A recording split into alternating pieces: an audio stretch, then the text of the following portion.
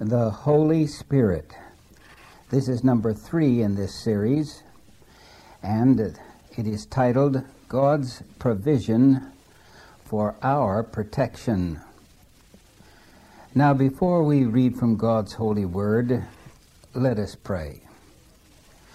O loving Father, we would praise thy name for providing for us the third person of the Godhead, to teach, guide, and protect us from all evil during earth's final events.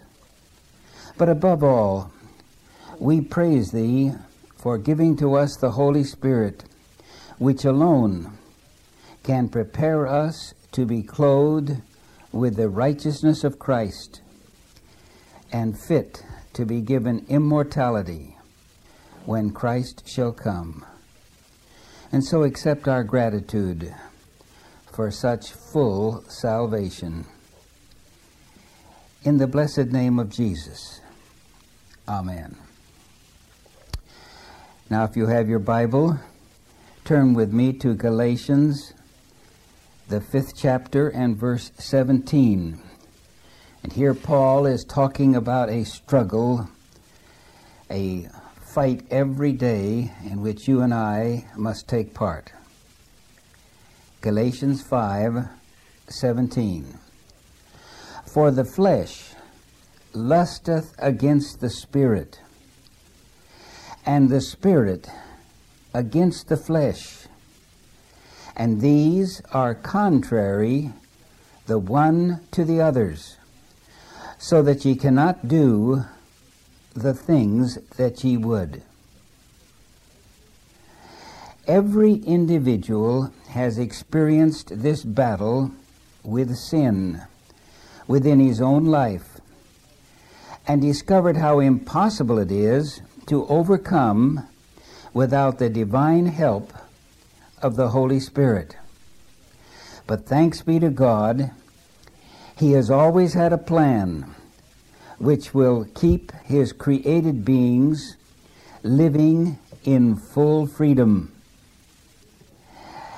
This was a comprehensive system, not only for you and me, but for the entire universe, to assure peace and spiritual prosperity.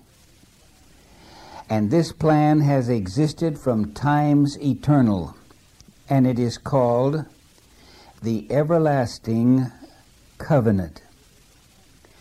It was a contract between beings and the Godhead. It provides for freedom of choice with individual accountability. It also contained emergency provisions should apostasy arise. God's ultimate plan has always been for a universe filled with free, holy, and happy beings who would render voluntary obedience to God's law of love. God never created any being as a puppet or a robot. To each individual was given the supreme gift, the power of choice. Please do not miss the eternal fact, for neither sin nor righteousness can exist without the freedom of choice. If God had chosen to create intelligent creatures that would never sin, He would have saved Himself much pain and anguish. There would have been no Gethsemane or Calvary. But God did not spare Himself. The death of Christ tells us that God saw the possibility of sin, for He chose to make the supreme sacrifice of Himself, that we might enjoy for ourselves the freedom of choice. God created every individual to be a temple for the indwelling of the Holy Spirit. And absolutely nothing can force a person to sin if he is controlled fully by the Holy Spirit. In 2 Corinthians 3:17 are these words, "Where the Spirit of the Lord is, there is liberty." Under God's plan, every individual is free to choose whether or not he will host the Holy Spirit as his divine guardian of liberty, or to evict the Spirit, so that liberty for such a person becomes non-existent. Now, are you following me? Or am I penetrating too deeply? Let me see if I can read something to clarify this point.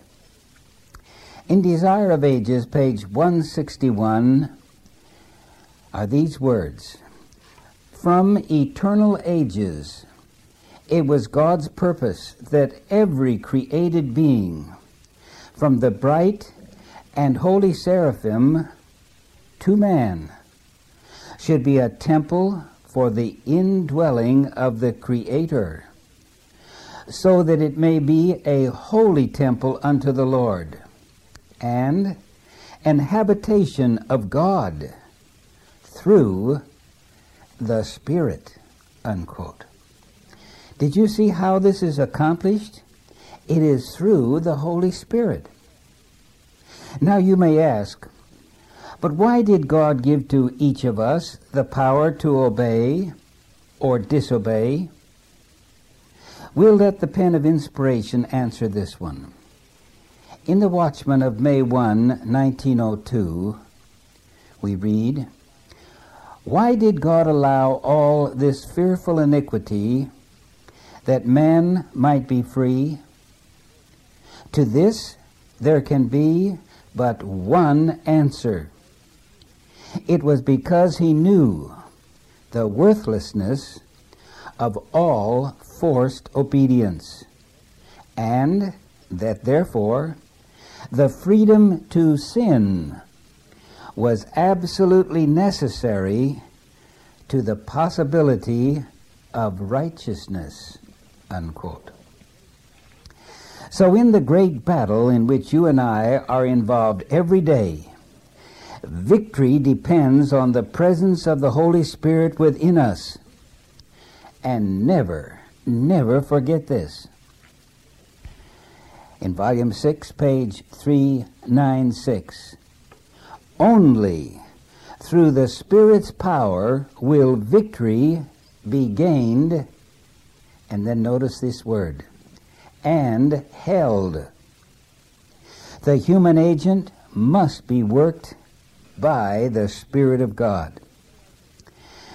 But if we are to really understand the issues and the experience of the coming latter rain, we must know something of the origin of sin and how it shattered the peace of the universe. Remember, God's perfect law of liberty never restricts liberty. Ultimately, all will see that in God's great love, the happiness of every created being depends on the indwelling of the Spirit, which we know to be the Holy Spirit. Now, for a few moments, let's consider the creation of Lucifer. In Ezekiel 28:15, we read, "Thou wast perfect in thy ways from the day that thou wast created, till iniquity was found in thee." How did God make Lucifer? Bible Commentary 4, page 1163. "God made him good and beautiful," and these words, "as near as possible like himself." Now that's quite a mouthful. But look what happened to this creature. In Isaiah 14:12-14 we read, "How art thou fallen from heaven, O Lucifer, son of the morning? How art thou cut down to the ground, which did weaken the nations? For thou hast said in thine heart, I will ascend into heaven. I will exalt my throne above the stars of God. I will sit also upon the mount of the congregation in the sides of the north. I will ascend above the heights of the clouds. I will be like the Most High." Now God has revealed through inspiration how Lucifer thought to deify himself. In the book Counsels to Parents and Teachers and Students, page 33, are these words: "The law that none liveth to himself," found in Romans 14:7, "Satan was determined to oppose. He desired to live for self. He sought to make himself a center of influence," unquote. In other words, Satan would set himself above God. He would become a dictator. The devil would dispose of the Godhead. Now, how would Satan attempt to do away with God? In Great Controversy, page 589, I read, "Satan searched," quote, "the secrets of the laboratories of nature," unquote. Why? To develop, quote, "a science falsely so-called," which you read, of course, in 1 Timothy 6:20. Lucifer used reason and logic to make nature and science testify to falsehood. Are you thinking this through? And he was so successful in his false assumptions that he was able to mislead over 1/3 of the angelic angels. And these same deceptions are used as the basis for his false teachings on earth today. Now, how can I verify such a statement? Listen carefully. Bible Commentary 4, page 1163. "The principles of Satan's working in heaven are the same principles by which he works through human agents in this world. He is continuing this same policy working, originally begun in the heavenly universe," unquote. Why did Satan claim that free moral choice with individual accountability was nothing but tyranny? That goodness and holiness are not dependent upon the indwelling of the Holy Spirit? As you consider this philosophy of Satan, you will discover his false teachings, such as that desire is the highest law. Again, that the human mind is capable of judging for itself what is right or wrong. And again, that it matters not what you do, just live as you please, for man is accountable only to himself. You will immediately recognize that these are the teachings of spiritualism today. God bore along with Lucifer. He was suffering, extending tender love, so great that it astonished the angels. In Patriarchs and Prophets, page 39, God bore along with Lucifer such efforts as infinite love and wisdom only could devise, were made to convince him of his error. And then on page 496, again and again he was often offered pardon on condition of repentance and submission. Lucifer was convinced that he was in the wrong, unquote. But then I read in Patriarchs and Prophets 39, he nearly reached the decision to return, but pride forbade him, unquote. Now it was during this time when Lucifer was misleading the angels, and he himself was in a period of indecision, that God was holding a conference with his Son in which they were discussing the possible creation of this earth. Satan was not invited to the conference. It was at this time that he determined to never again listen to heaven's entreaties. He decided to forever silence the voice of the Holy Spirit within his heart. In the book, The Story of Redemption, page 18, Satan stood up proudly and urged that he should be equal with God. Then Satan exultingly pointed to his sympathizers, comprising nearly one half of all the angels. He then declared that he was prepared to resist the authority of Christ and to defend his place in heaven by the force of might, strength against strength, unquote.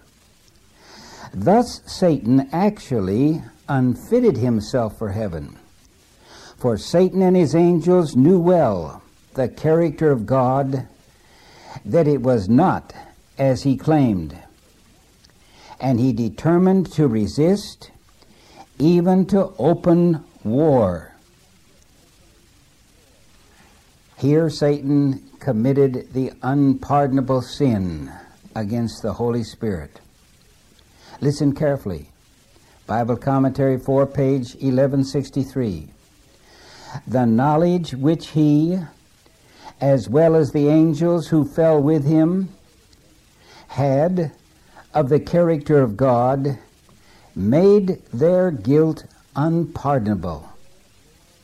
There was no reserved power, nor were there any greater heights and depths of infinite glory to overpower their jealous doubts, unquote. When Satan chose to put the Holy Spirit out of his life, he found it impossible to reverse himself. Nothing could ever happen to change his mind.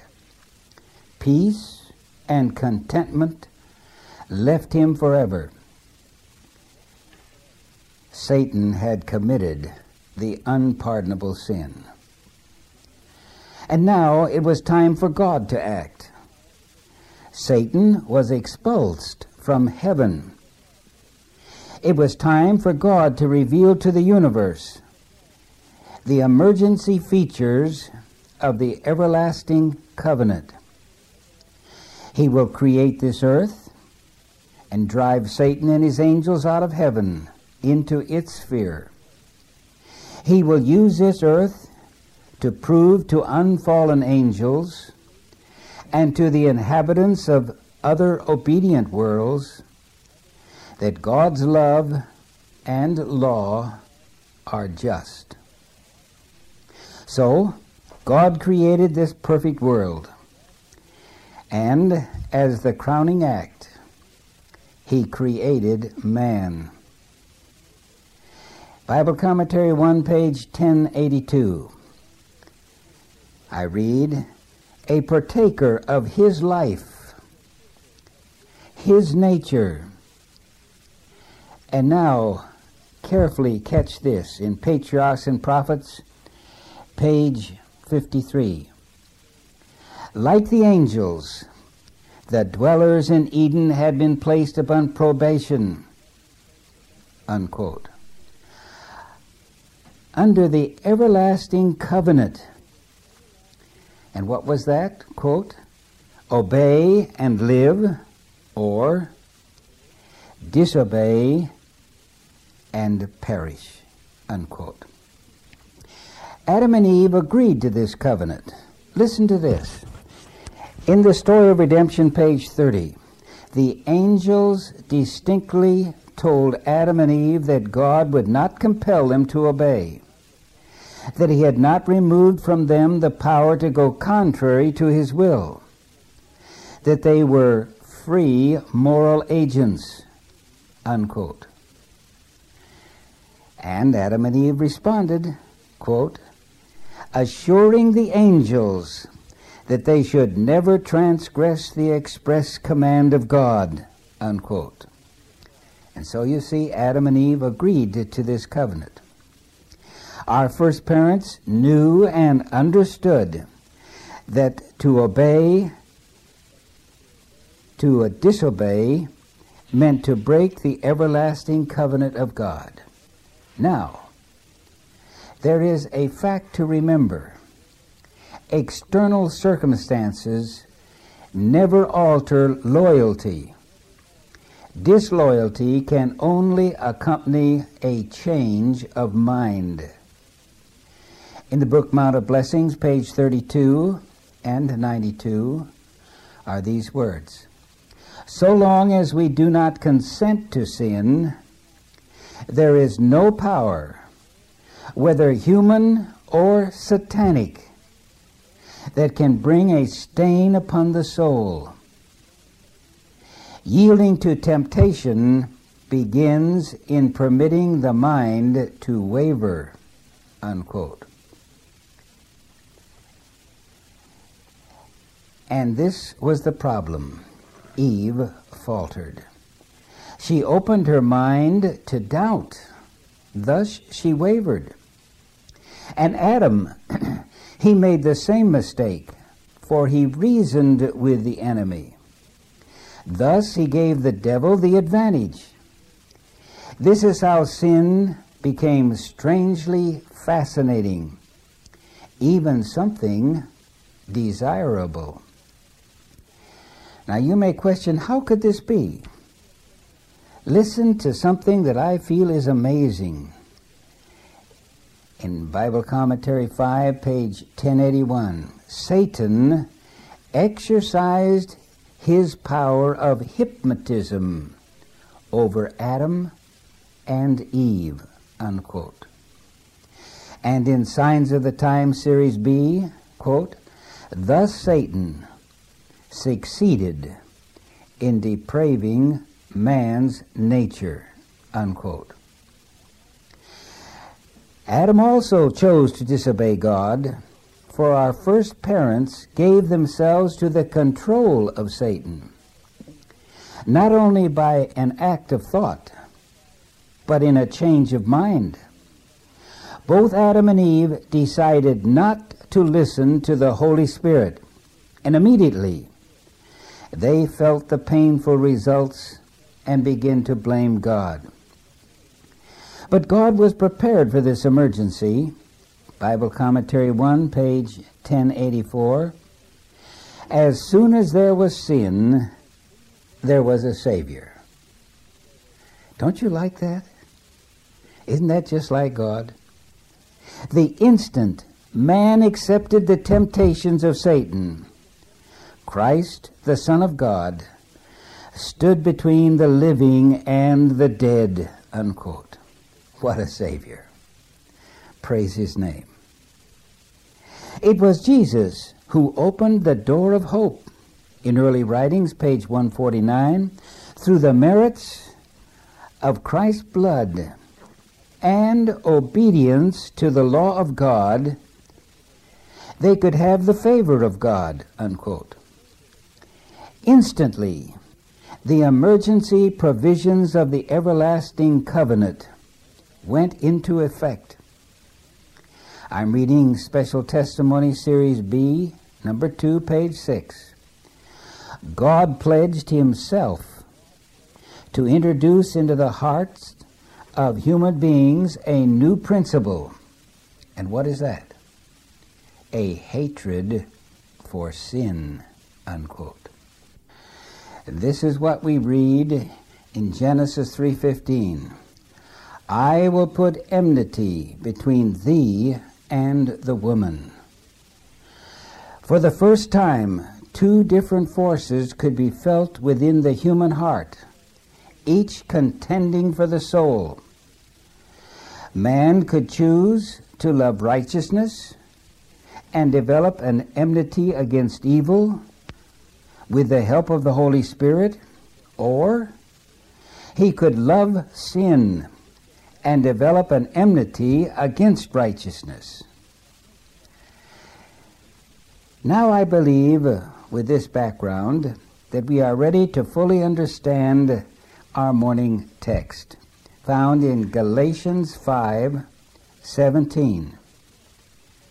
For the flesh lusteth against the Spirit, and these are contrary the one to the other, so that ye cannot do the things that ye would. You see, this scripture explains the enmity spoken of in Genesis 3:15. You may say, the small print. Let us read it again by adding the interpretations that we have gleaned from inspiration. I'm reading again Galatians 5:17. The flesh, that's the human nature sensitive to the promptings of the spirit of disobedience. Again, the flesh lusteth. That means it produces enmity against the Spirit. That's God's Holy Spirit, which is given to every person to encourage him to do the right. And the Spirit infuses enmity against the flesh. And these are contrary. That means antagonistic, diametrically opposed, the one to the other. Can you see now how this text has grown in our spiritual conceptions? This is how the seed of the woman would bruise the serpent's head. For Christ, our substitute, would die in our place, the just for the unjust, and providing the third person of the Godhead, the Holy Spirit, to everyone who would ask for his guidance and power. Listen, when we accept Christ's death as a covering for our past sins, we must also accept the Holy Spirit to keep us from sinning in the future. In Desire of Ages, page 311, Christ always separates the contrite soul from sin. He came to destroy the works of the devil, and he has made provision that the Holy Spirit shall be imparted to every repentant soul to keep him from sinning, unquote.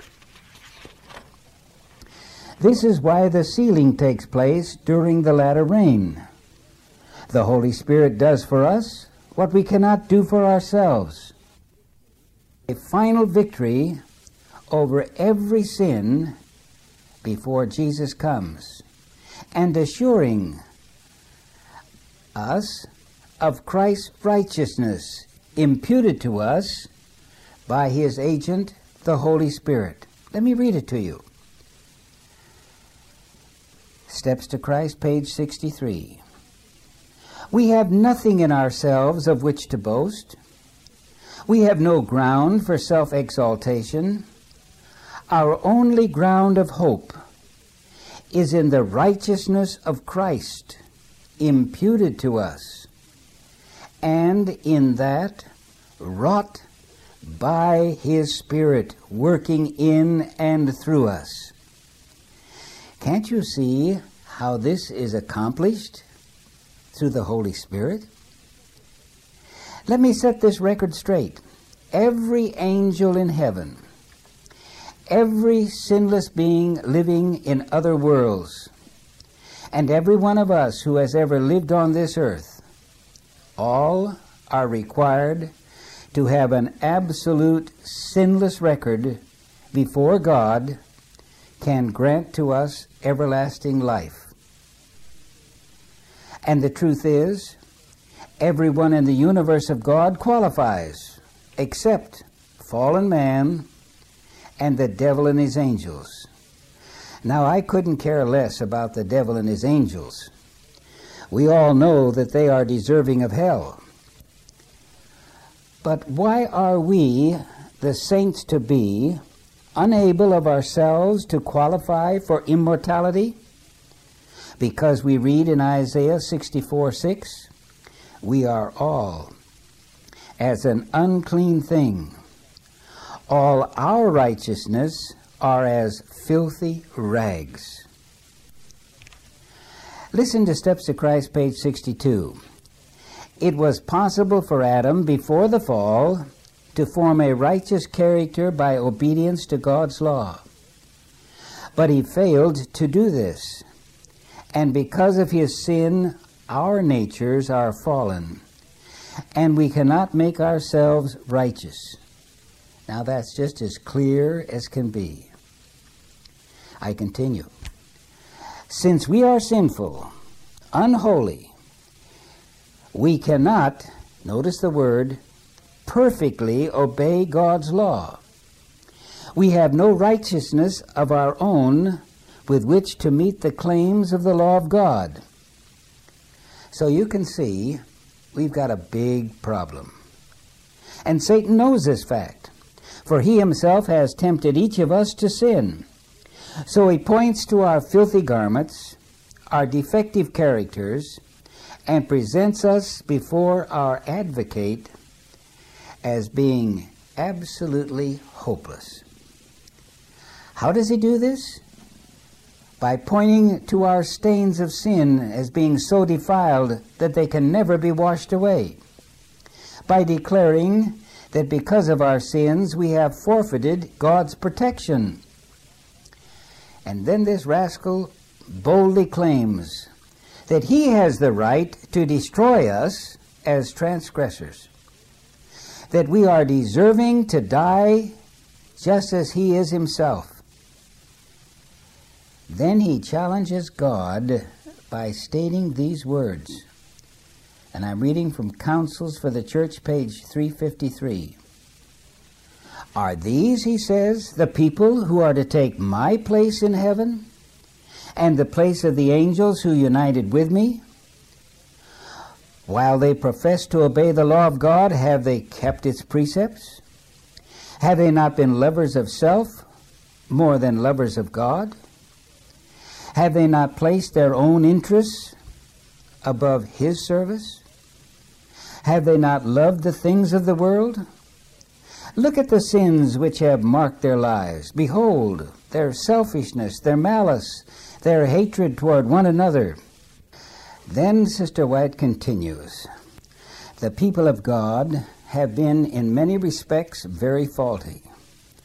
Satan has an accurate knowledge of the sins which he has tempted them to commit, and he presents these in the most exaggerated light, declaring, will God banish me and my angels from his presence, and yet reward those who have been guilty of the same sins? Thou canst not do this, O Lord, in justice. Thy throne will not stand in righteousness and judgment. Justice demands that sentence be pronounced against them. What a tirade. Now let's read about this in Zephaniah 3, verses 1 to 4. And he showed me Joshua the high priest, standing before the angel of the Lord, and Satan standing at his right hand to resist him. And the Lord said unto Satan, the Lord rebuke thee, O Satan. The Lord rebuke thee, O Satan. Even the Lord that hath chosen Jerusalem rebuke thee. Is not this a brand plucked out of the fire? Now Joshua was clothed with filthy garments, and he stood before the angel. And he answered and spake unto those that stood before him, saying, Take away the filthy garments from him. And unto him he said, Behold, I have caused thine iniquity to pass from thee, and I will clothe thee with change of raiment. Praise the Lord. Now let's read how inspiration opens these verses to us in the book Counsels for the Church, page 350. In holy vision, the prophet beholds Joshua the high priest, clothed with filthy garments, standing before the angel of the Lord, entreating the mercy of God in behalf of his people who are in deep affliction.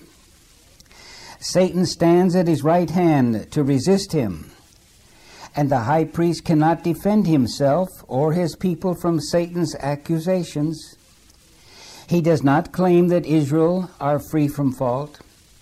In his filthy garments, symbolizing the sins of the people, which he bears as their representative, he stands before the angel, confessing their guilt, yet pointing to their repentance and humiliation, relying upon the mercy of a sin-pardoning Redeemer, and in faith, claiming the promise of God.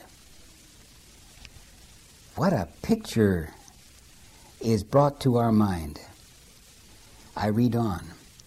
Then the angel, who is Christ himself, the Savior of sinners, puts to silence the accuser of his people, declaring, The Lord rebuke thee, O Satan.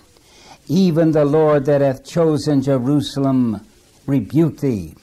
Is not this a brand plucked out of the fire?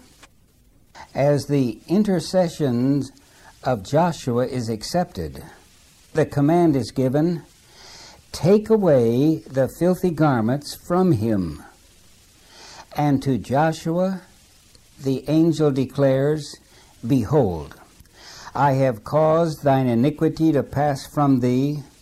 I will clothe thee with change of raiment. Unquote. And why can Christ do this for you and for me? Steps to Christ, page 62. Because, quote, Christ has made a way of escape for us. He lived on earth amid trials and temptations such as we have to meet. He lived a sinless life. He died for us. And now he offers to take our sins and give us his righteousness. If you give yourself to him and accept him as your Savior, then, sinful as your life may have been, for his sake, you are accounted righteous. Christ's character stands in place of your character, and you are accepted before God just as if you had not sinned. Unquote. Isn't that amazing? Wonder of wonders. We discover that when our righteousness, which is nothing but filthy rags, is removed from us, we are then given the gift of God, the robe of Christ's righteousness. Praise God. We are clothed with Christ's righteousness. Is it any wonder then that we who are to be clothed with the righteousness of Christ, stripped of our filthy righteousness, are judged by God to be worthy to receive eternal life and to live forever in heaven? For God accepts us as though we had never sinned, since we are covered with the robe of Christ's righteousness. Praise God. Salvation is a free gift of God. But, beloved, here is where the so-called new theology and the historic truths of Adventism widely differ, for both claim to be grounded upon Scripture. But when viewed by the divine guide of the Holy Spirit, it will be clearly seen that the historic truths are of God, and the new theology is based on the lie of Satan. Now listen to me very closely. The new theology takes the gift of God's grace and teaches only a half-truth. For instance, that because we are covered with Christ's righteousness, we should believe that we are saved now. That's a half-truth, and it's a lie. Again, that it is legalistic to be concerned with obedience, since Christ obeyed the law for us while he lived on this earth. And that's a lie. Again, that believing that the moment Christ places his robe of righteousness upon us, we are instantly changed from sinners to sinless saints. And that's a lie. Such is what the Bible calls presumption. And Satan has caused many to believe his lies in the new theology now being taught. Now consider the changeless historic truth of God that teaches through the amazing grace of Christ that the Savior will place his own spotless robe of righteousness upon us, providing we meet certain conditions. For the gift of God is given only to those meeting his requirements. We must cooperate with the Holy Spirit through prayer, study, and obedience, and daily, through God's strength, strive to overcome sin, perfecting characters after the divine pattern. Therefore, we want to be obedient because of our great love for Christ, not because we are trying to work out some way to heaven, but because we wish to conform to his will. It is only by such efforts on our part that God will bestow upon us the precious gift, the robe of Christ's righteousness. The new theology ignores these conditions. The historic believer accepts these conditions and with God's help strives to meet God's requirements. This means that as individuals, we must possess a title to heaven in the righteousness of Christ applied to our record, and daily live as Paul said, "The just shall live by faith." And we must also develop a fitness for holiness, which can only be produced by the Holy Spirit abiding in us, without which no man shall see the Lord. Let me read this quotation again in Steps to Christ, page 63. We have nothing in ourselves of which to boast. We have no ground for self-exaltation. Our only ground of hope is in the righteousness of Christ imputed to us, and in that wrought by his Spirit, working in and through us, unquote. Thus, the Holy Spirit has been given to us as God's provision for our final protection from Satan's accusations. Praise his holy name. Dear friend, the Holy Spirit, the third person of the Godhead, awaits our daily invitation and reception. So let us plead for the greatest of all gifts, that God has promised to give us, that we may have divine power to overcome. Remember Galatians 5:17? The flesh lusteth against the Spirit, and the Spirit against the flesh. And these are contrary the one to the others. This is what is meant in The Desire of Ages, page 671. Sin could be resisted and overcome only through the mighty agency of the third person of the Godhead, who would come with no modified energy, but in the fullness of divine power. It is the Spirit that makes effectual what has been wrought out by the world's Redeemer. Let us pray. O loving Savior, Thou hast promised to send to us the third person of the Godhead.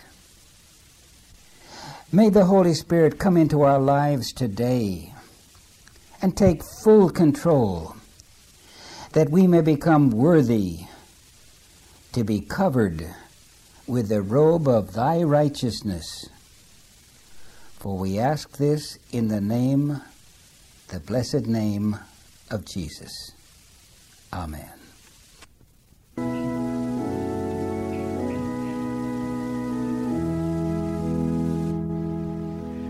Abiding love, to me the Savior's given. Abiding love, for now and evermore. This love is free, because a life was given.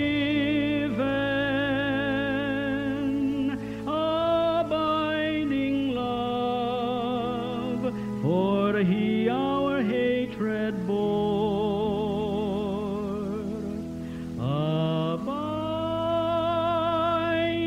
love, the greatest story ever, can fill each heart if open to his call. So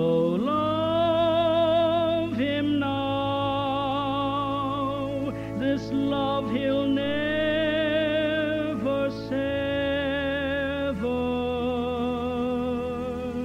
Abiding love from him who's over all.